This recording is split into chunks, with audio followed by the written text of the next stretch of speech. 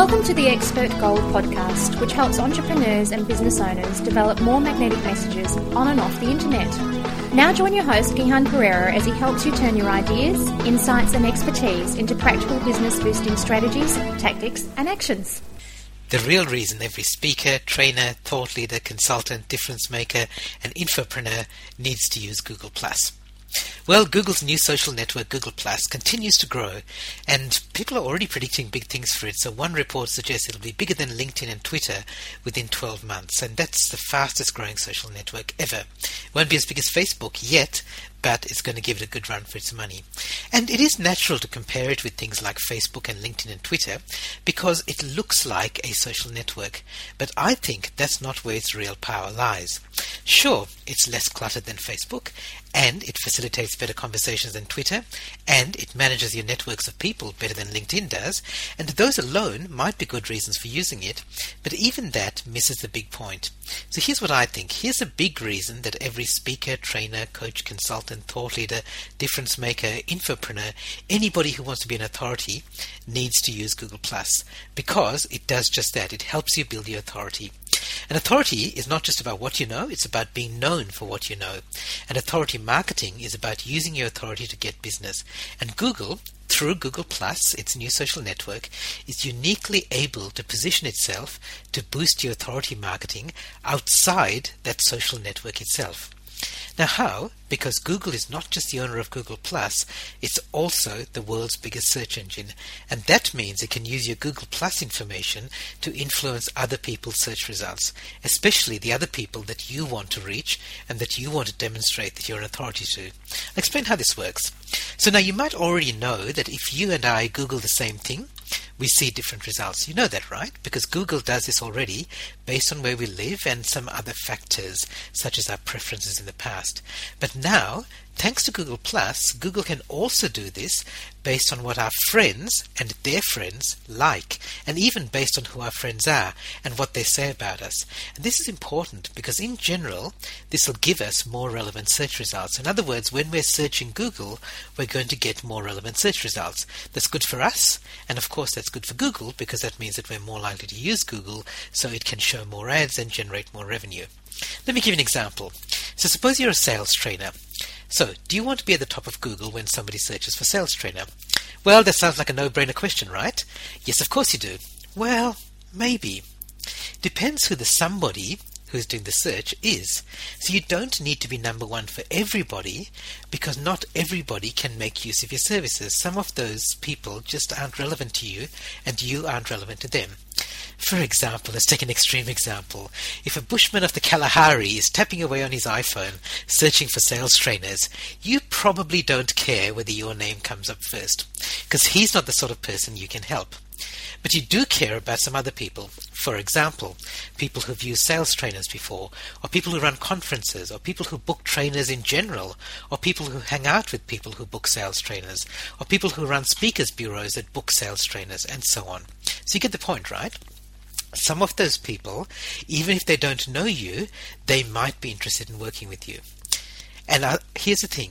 I bet those people, the people who are interested in working with you and might work with you, I bet those people are already in your extended network. In fact, I bet everybody who's ever booked you and given you work in the past, and everybody who will ever book you in the future was or is at most 3 degrees of separation from you.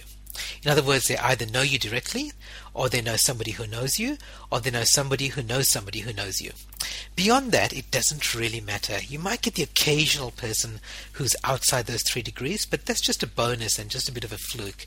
The real people that matter are in your extended network. So you either know them, or somebody you know knows them, or somebody who knows them knows them.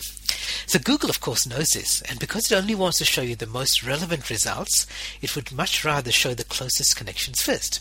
Because otherwise, somebody searching Google will see a whole bunch of results, and these are people who've built websites that have done a really good job in optimizing them to appear at the top of Google, but the person searching, for most of them, most of those results aren't relevant. For some reason, they can't make use of those results. Maybe they're a long distance away, or they're not quite the right fit, or for whatever other reason, they're not relevant to the person doing the searching. Now, Google hasn't been able to do this until now, in other words, to show the closest connections.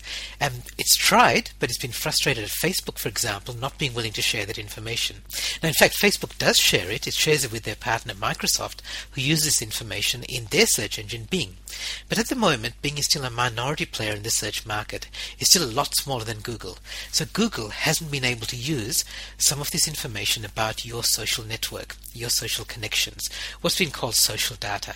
So Google's decided to build its own social network. And that's where Google Plus comes in. It's still early days for Google Plus. It's still only got 20 to 30 million users, which is a lot, but it's still nowhere near as big as something like Facebook. But I believe it's going to grow. So the thing is that Google Plus tells Google who's connected to whom and how closely they're connected and what they're saying about each other. So now Google does know who's in your circles and who's in their circles, and that means Google can tailor somebody's search results to give you priority if you happen to be in their extended network, based on how you're connected to them, how they rate you, what they say about you, what their friends say about you. All those things will influence how high up you appear in Google search results.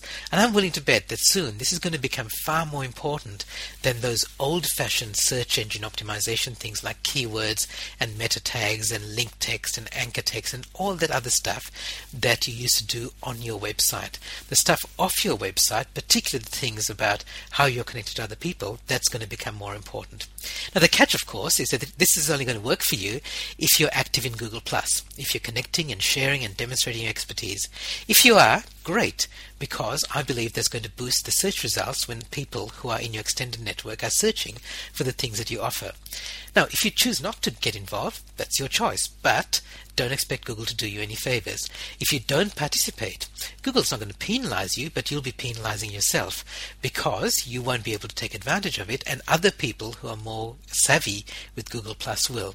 So that's the real reason that I think every speaker, trainer, coach, consultant, thought leader, difference maker, infopreneur needs to be using Google Plus.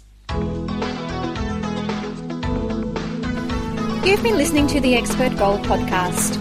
Visit us on the web at gihanperera.com. That's GIHANPERERA.com. You can join the podcast, listen to past issues, and leave your comments, suggestions, and ideas.